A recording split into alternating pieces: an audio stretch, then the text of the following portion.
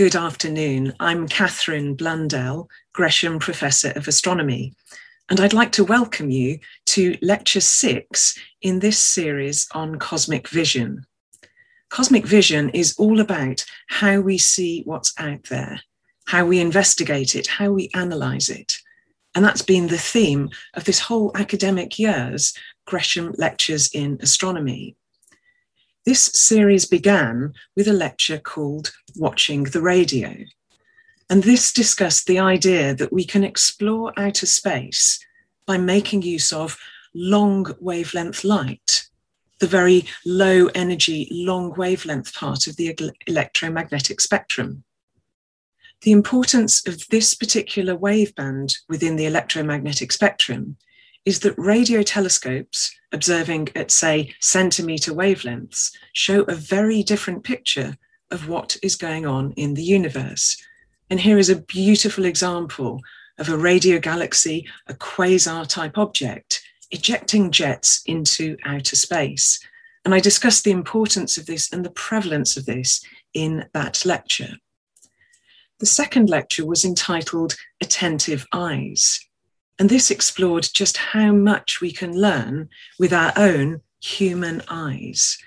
This, of course, necessitates observing in the optical waveband of the electromagnetic spectrum, in which we can see where fusion is taking place in the universe, where we see stars, and also, excitingly, planets. I'm showing here a movie of Jupiter and Saturn as they did their flypast just last December. Although this particular image is obviously taken with a camera, it's made at the same wavelength that our human eyes are receptive to. The wavelength of these images that I'm showing you in this movie are less than 1,000th of 1 millimetre. Historically, over the past few millennia, human eyes, attentive human eyes, have captured a whole range of cosmic behaviour.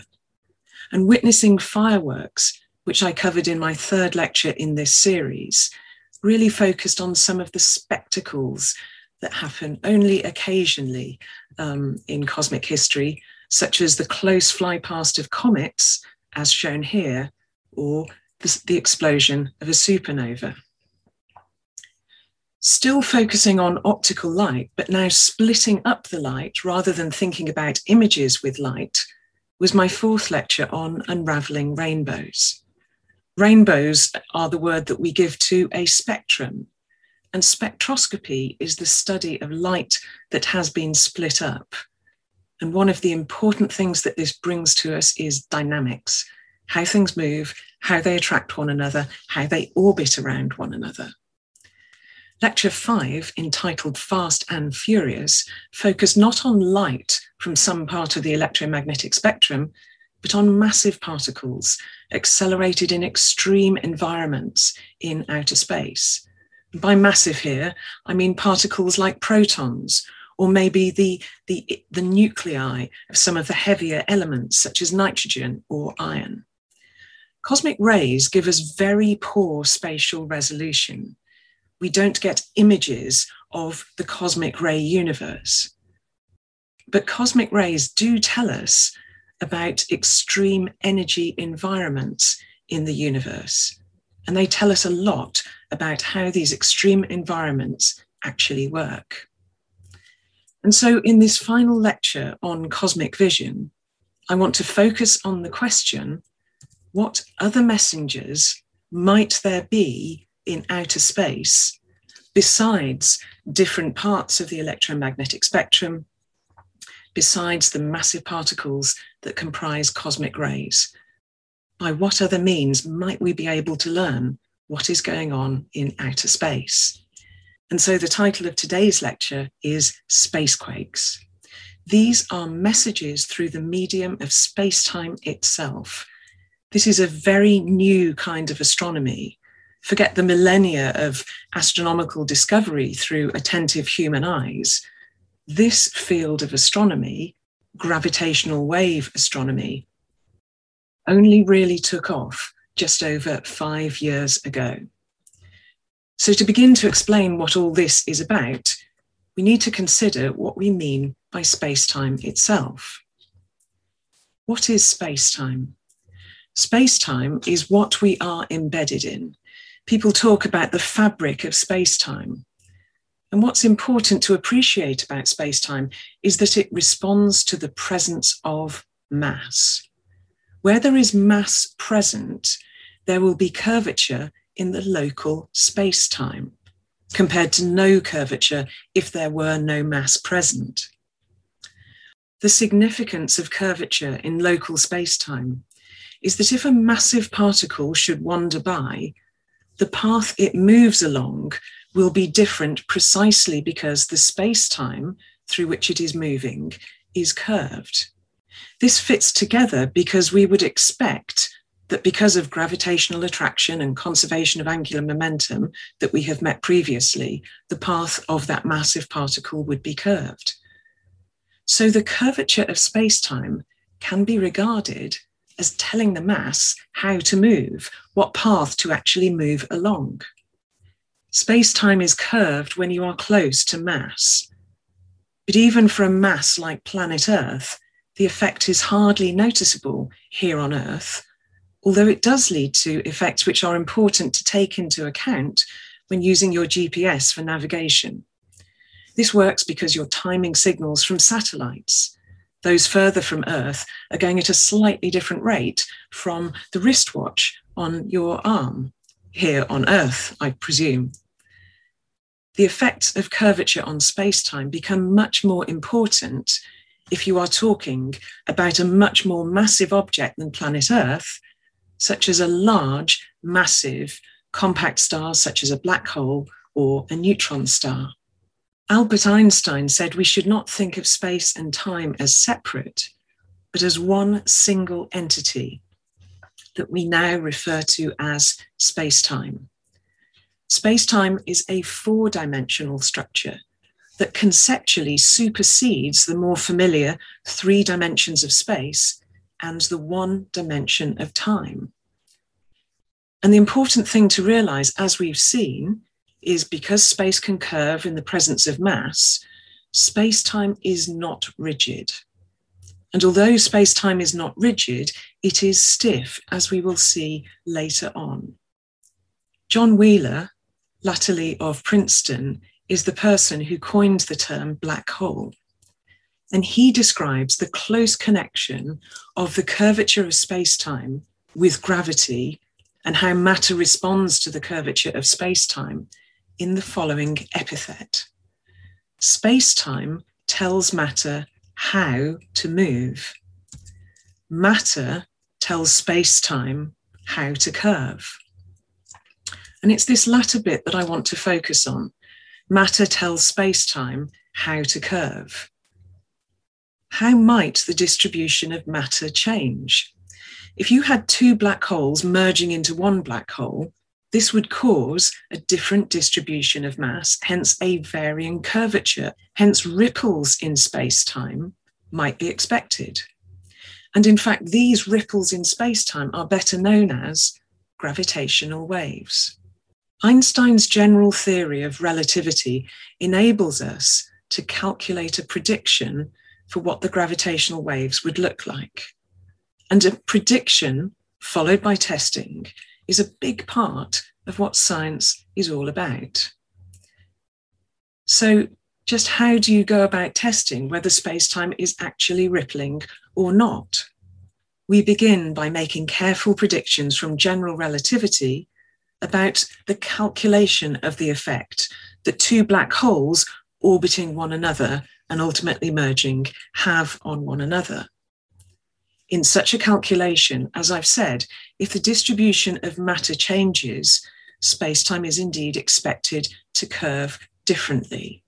If the distribution of matter changes, space-time will curve differently.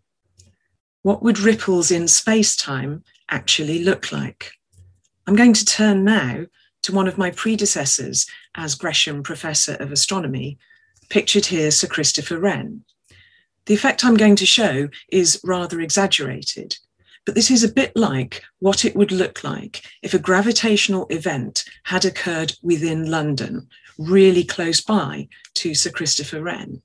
As we'll see later, a typical gravitational wave event might take place 1 billion light years away from Earth.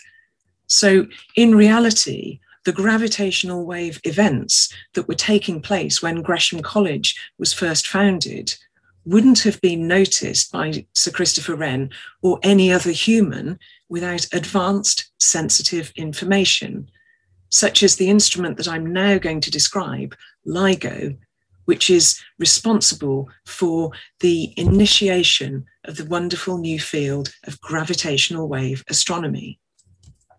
So what is LIGO? LIGO is an instrument for measuring gravitational waves, for measuring these ripples in space-time. It's a type of instrument that we call an interferometer. Signals are received at more than one location and then interfered with one another, we say correlated with one another, to determine the reality and the nature of the signal, whether it's caused locally to a given detector, one or other detector, or whether it's extraterrestrial and therefore of great interest. So LIGO stands for the Laser Interferometer Gravitational Wave Observatory. And there are 2 sites. LIGO Hanford is in the southeastern part of Washington State in the United States of America. 3,000 kilometers away from this is LIGO Livingston, which is located in Louisiana. Both are in sparsely populated places, as long as you're talking about humans. They're not sparsely populated in terms of trees. And this is for the same reason that you don't build an optical observatory inside a big city. You want to really minimize the possibility of a polluting signal. Each detector is sensitive, very sensitive, to effects local to them, such as lorries driving past, seismic events such as an earthquake, even a farmer ploughing a field. But the point is that by having detectors far apart from one another, they will not feel the same local vibrations. By comparing the signals from both sites, it is possible to ignore the effects that are only located at one location and not the other. And then what you do is search for identical signals that occur at the same time, but in 2 different places. So what I'm showing now is a picture of the two LIGO detectors, Hanford and Livingston, together with a movie of what each detector experiences when a gravitational wave passes by. Much exaggerated, of course, but I hope it illustrates the principle. You have 2 perpendicular arms which respond differently to the ripples in space-time as they pass by. And understanding this signal and then correlating it with the other site, 3,000 kilometers away, is the key to determining whether a signal, an extraterrestrial signal corresponding to a genuine ripple in space-time, has been detected or not. This is an overhead view of the Hanford Observatory.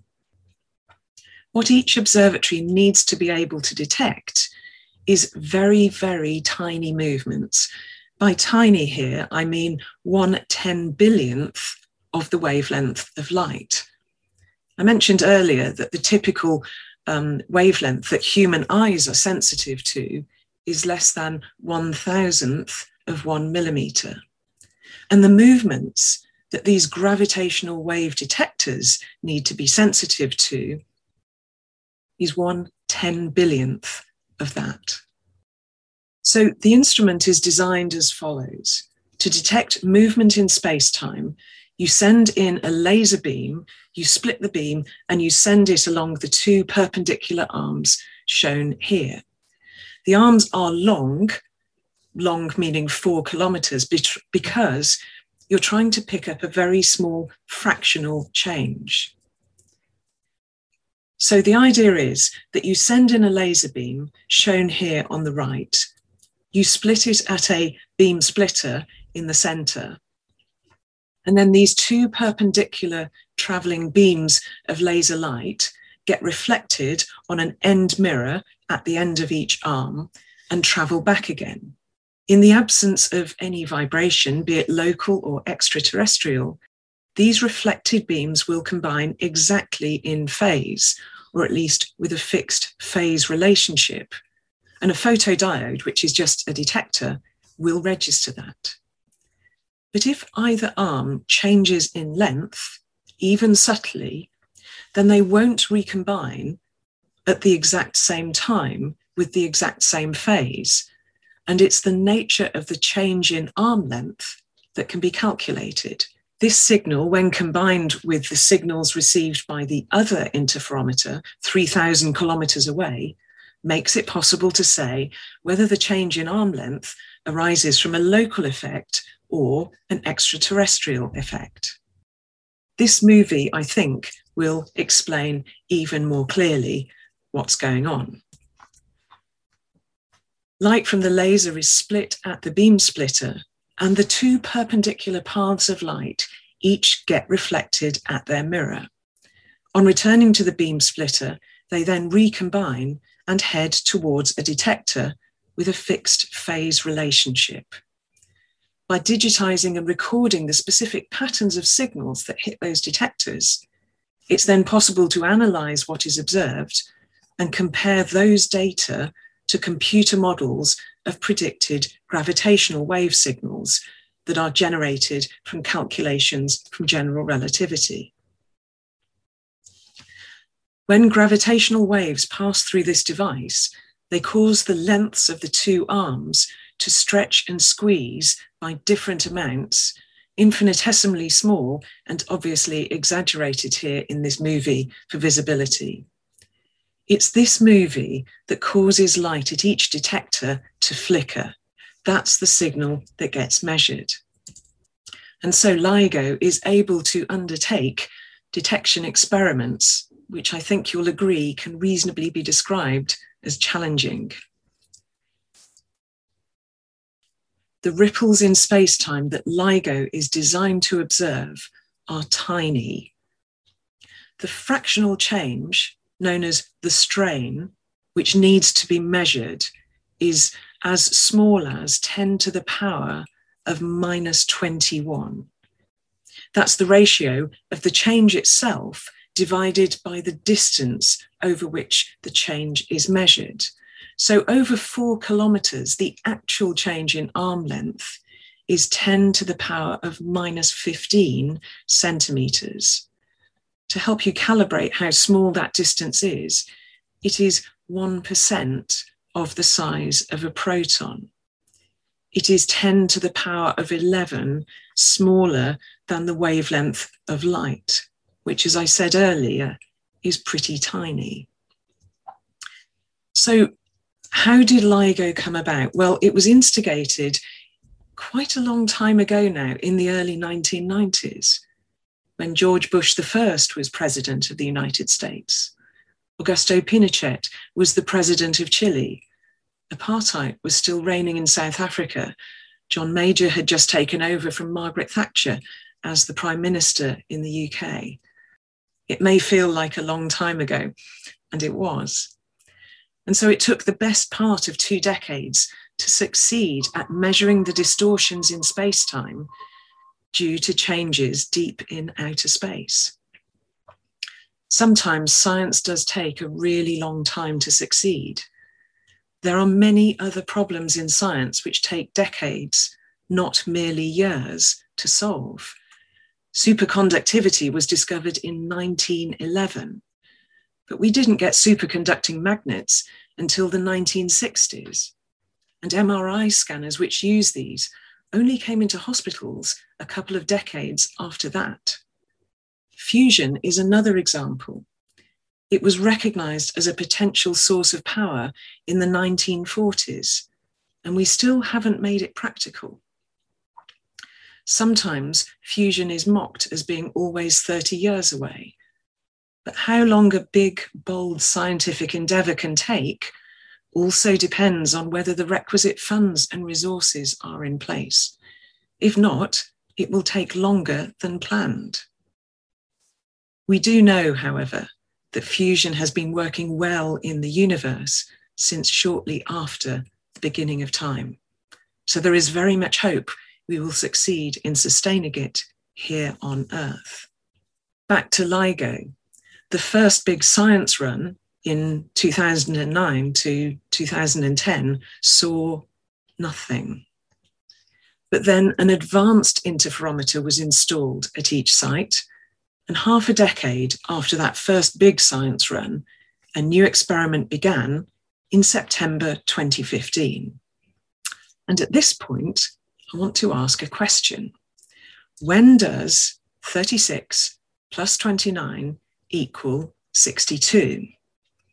It's maybe a bit of a puzzling question because it might seem that there's a delta of 3 missing from this. But the answer to this question is the 14th of September 2015.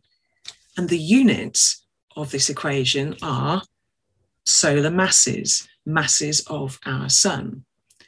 What am I talking about here? And what's the connection with LIGO?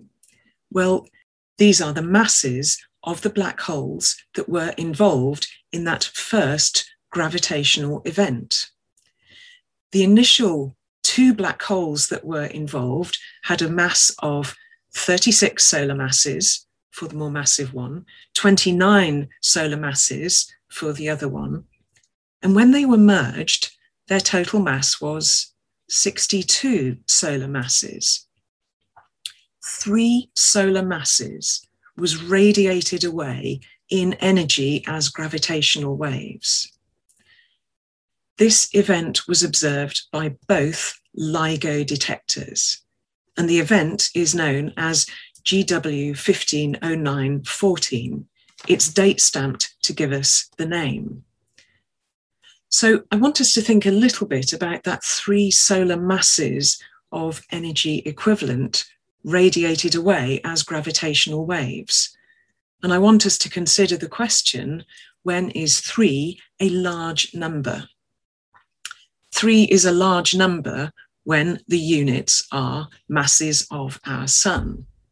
3 solar masses is 300% of the mass of our sun. How much energy is radiated by the sun?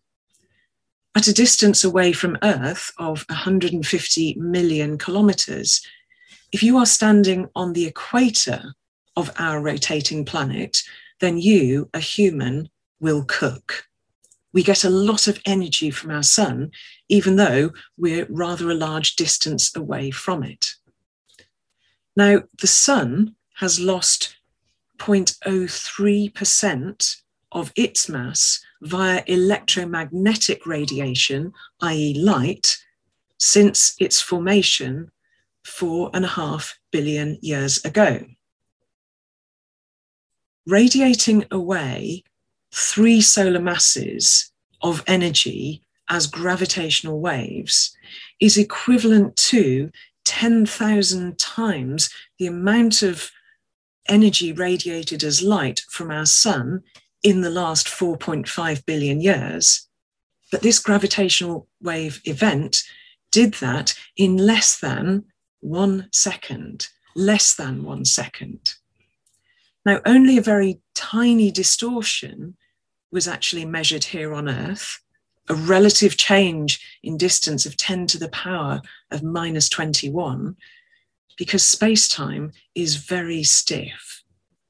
It is 10 to the power of 22 times stiffer than steel.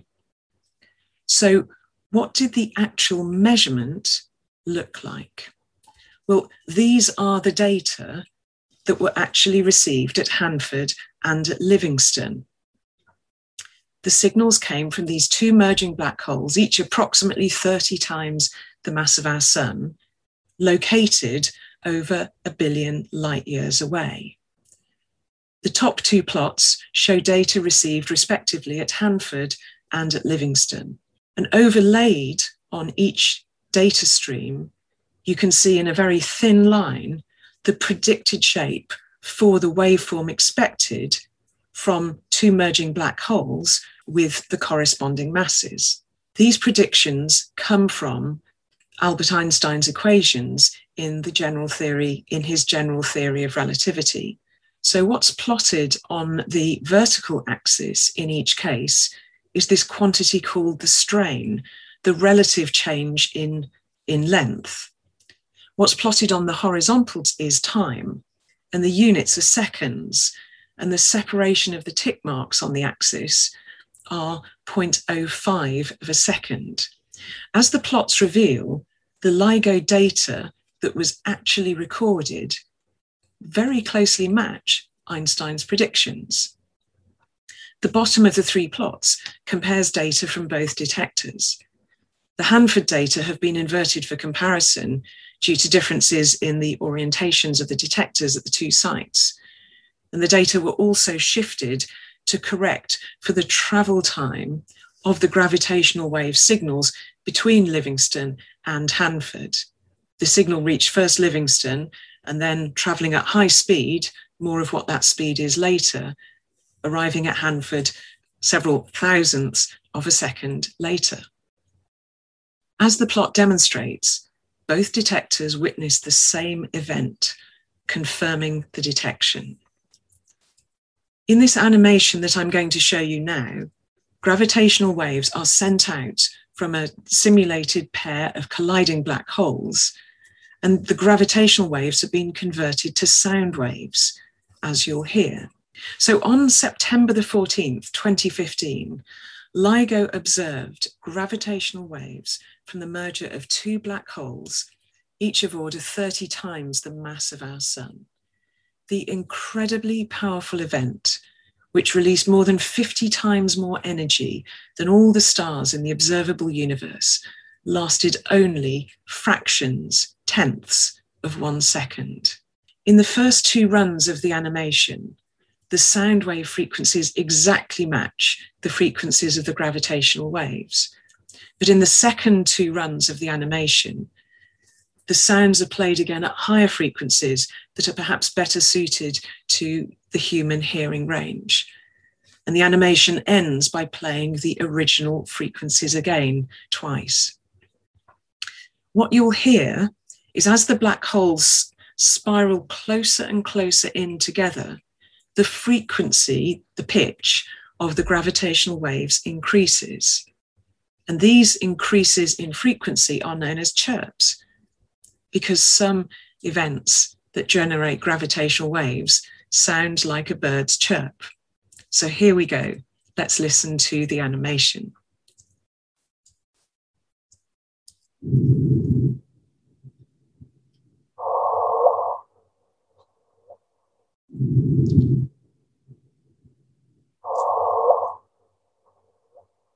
Now let's view a more visual simulation of the event that was going on. All of these simulations and data visualizations are due to the LIGO lab, based not just at the LIGO stations, but also at Caltech and MIT. So here we go. This is a simulation of extreme space-time.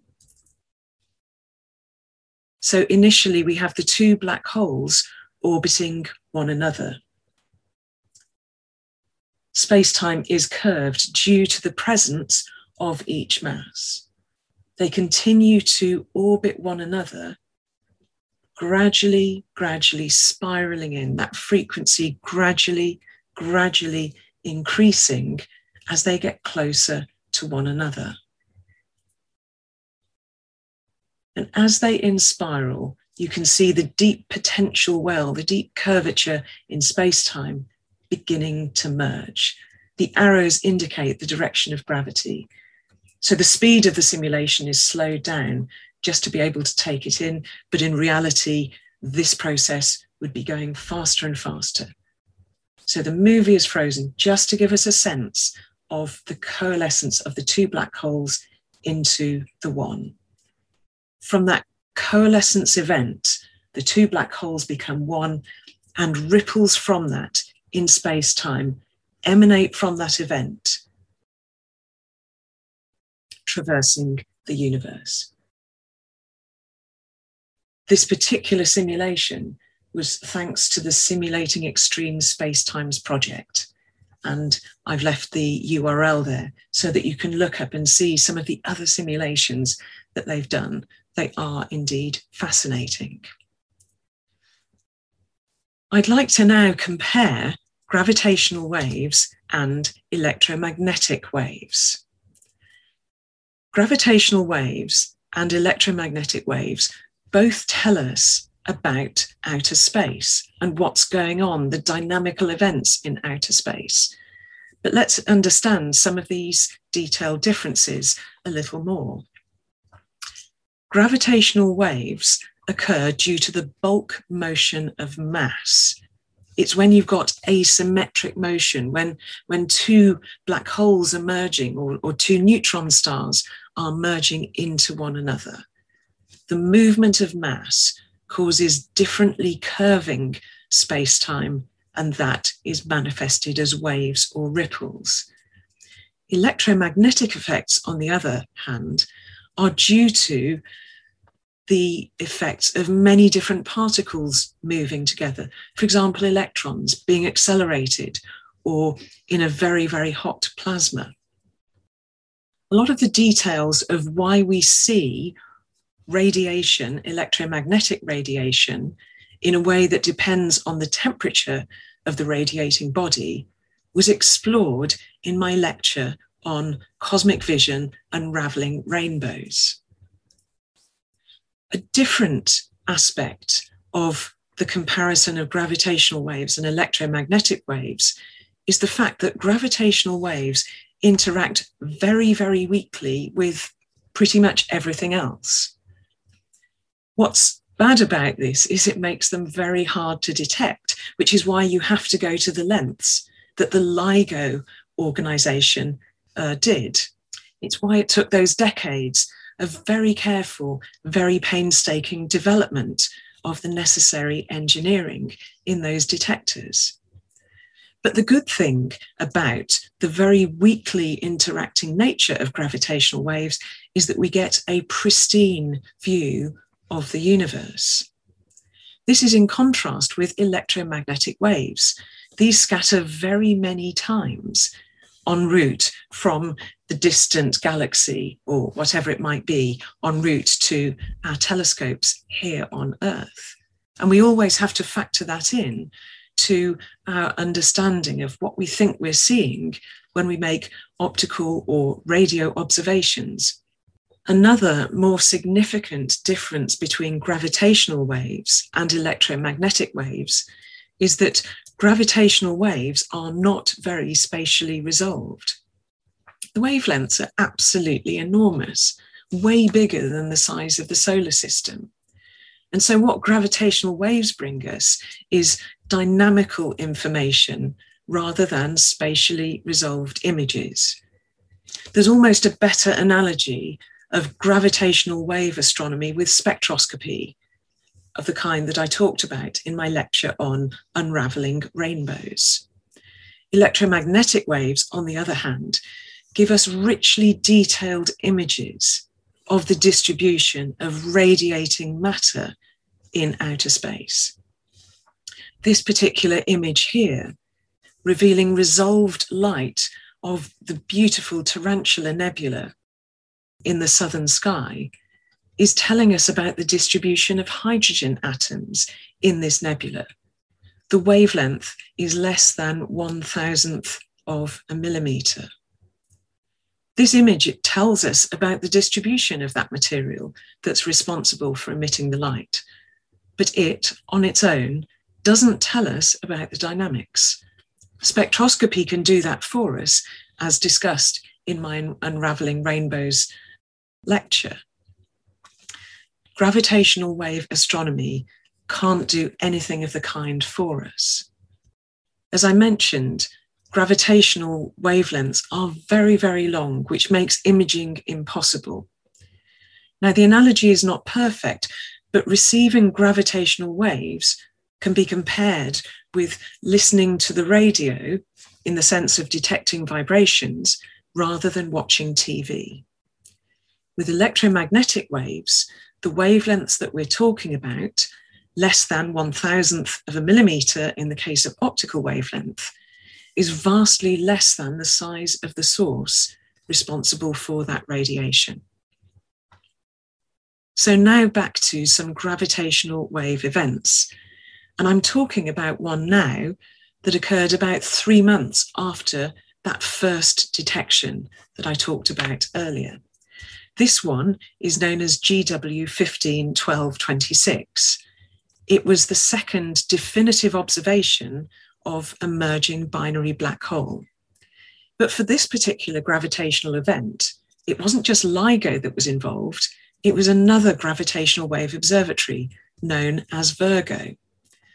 Virgo is part of the European Gravitational Observatory. It's another interferometer, really rather similar to those of LIGO, again designed to detect gravitational waves as predicted by Einstein's general theory of relativity.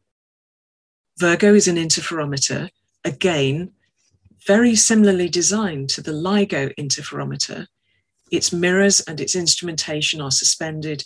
The laser beam similarly operates in a vacuum, just like LIGO. This instrument's two arms are 3 kilometers long rather than 4 in the case of LIGO, and it's located near Pisa in northern Italy. Virgo is part of a scientific collaboration of laboratories from 6 countries: Italy, France, the Netherlands, together with Poland, Hungary, and Spain. And it collaborates with LIGO because having 3 detectors on different parts of the surface of the Earth significantly improves our ability to detect the direction that the signal is coming from. So I'm going to show you now a visualization of the data from GW 151226. It was detected on Christmas Day 2015 in terms of local time at LIGO in the US, but to avoid time zone ambiguity, the name derives from the timestamp appropriate to UTC, that is the Universal Coordinated Time Zone, the successor to Greenwich Mean Time, also known as Zulu Military Time. The masses of this inspiraling black hole were 14 and 7.5 solar masses. And on merging, about just 1 solar mass was radiated away, 1/3 of the energy radiated in the first ever detected gravitational wave source.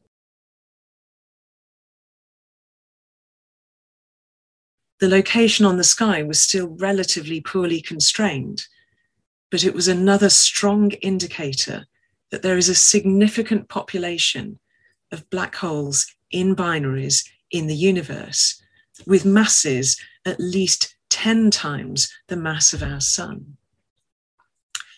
So the increasingly familiar characteristics of an inspiraling black hole binary pair are that ripples are detected in space-time and their wavelengths gradually decrease, their frequencies gradually increase as the coalescence actually happens following increasing inspiraling of the 2 black holes.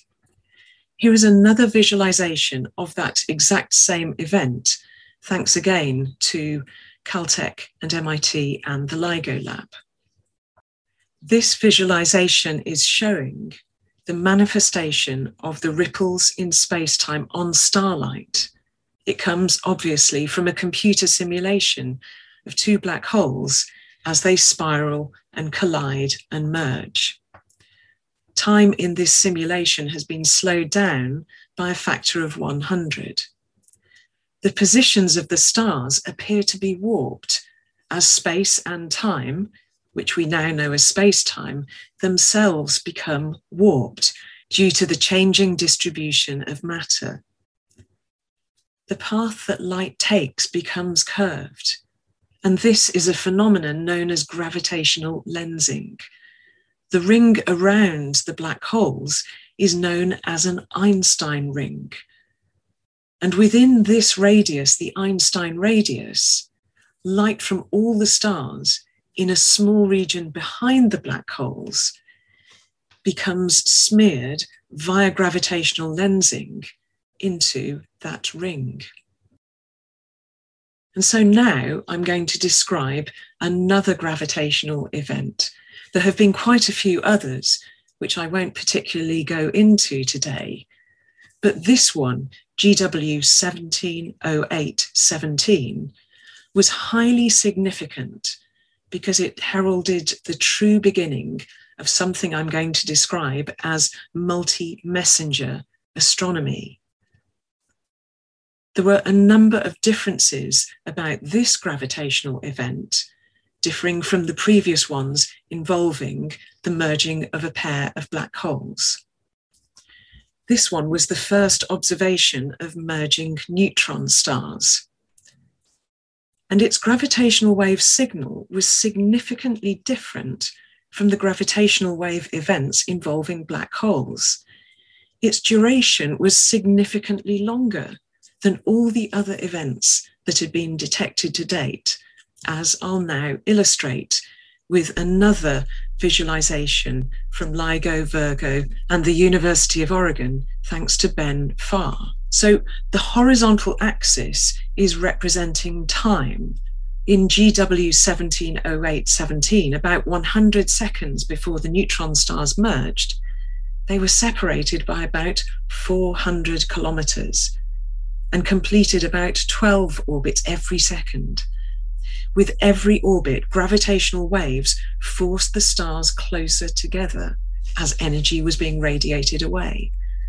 As those orbits shrink, the stars move faster and faster, and the strength and frequency of the gravitational waves increases. This slow shrinking of the orbit is called an inspiral, and the increase in frequency is, as I've said, called a chirp. The process accelerates until the stars merge and form a single remnant. What was really special about GW 170817 is that it was the first event that heralded true multi-messenger astronomy. It wasn't just a gravitational wave event, it was also an electromagnetic event. It was, as I said, the first observation of merging neutron stars. That's why the signal persisted. It was detected not just by that means in gravitational waves, but also in electromagnetic waves.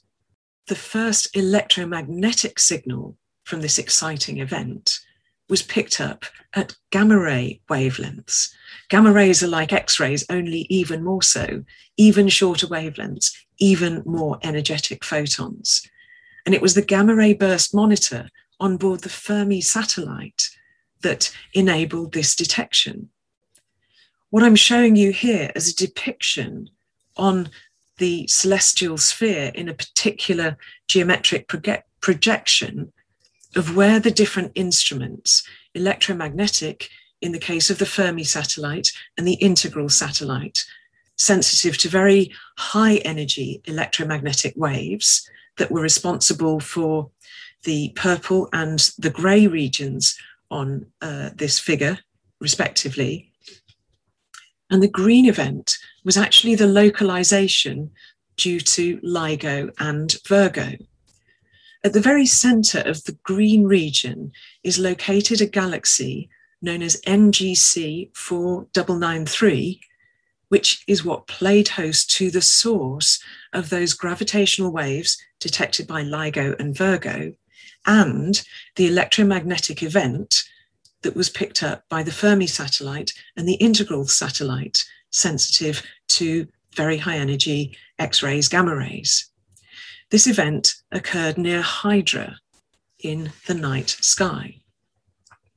Having been alerted by Fermi and by integral, optical and radio telescopes all over the planet were able to slew and investigate and really localize the source of these gravitational waves and electromagnetic waves.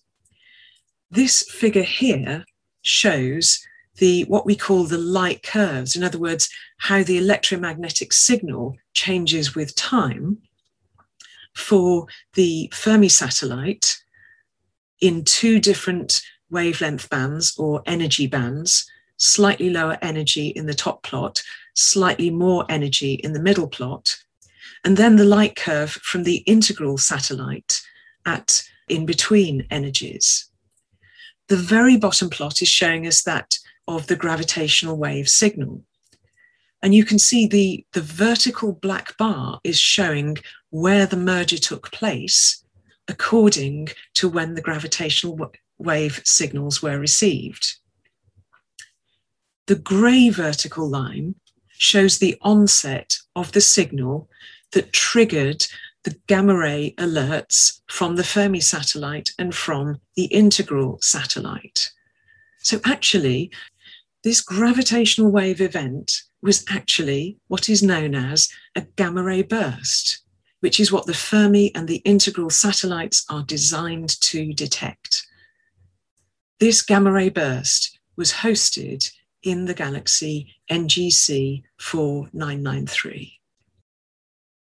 It was absolutely remarkable that a gravitational wave source should be accompanied by such a slender time interval later by an electromagnetic event, which turned out to be a gamma ray burst.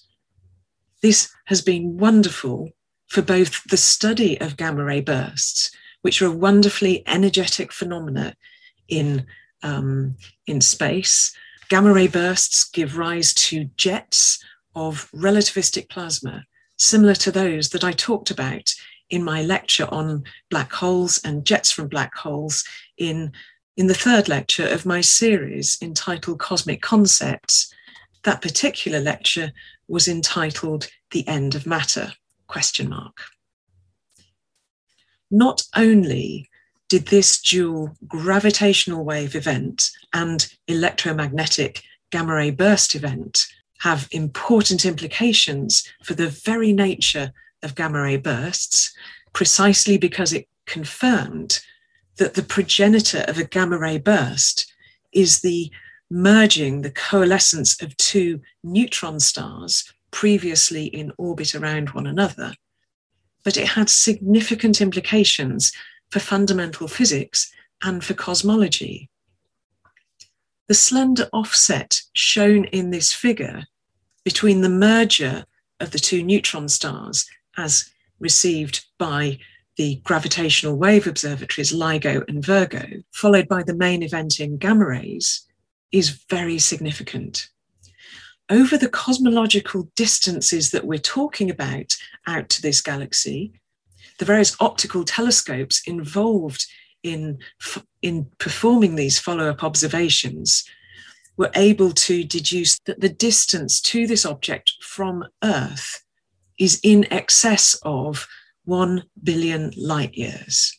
This paper, one of a number describing this amazing event by Abad et al., published in the Astrophysical Journal Letters, showed that the difference in speed at which gravity travels and the speed of light travels that I described in my inaugural lecture on faster than light corresponds over that enormous distance of over 1 billion light years to a difference in speed of less than 10 to the minus 15.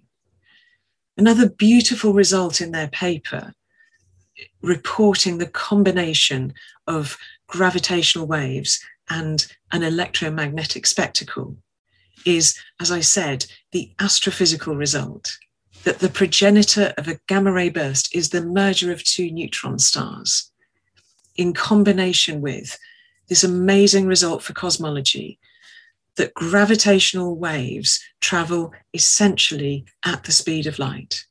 Even that difference of 1.7 seconds could be due to some local astrophysical effects at the newly merged black holes, as the jets that may give rise to the gamma rays that are detected by the Fermi satellite and the integral satellite, as that jet actually forms.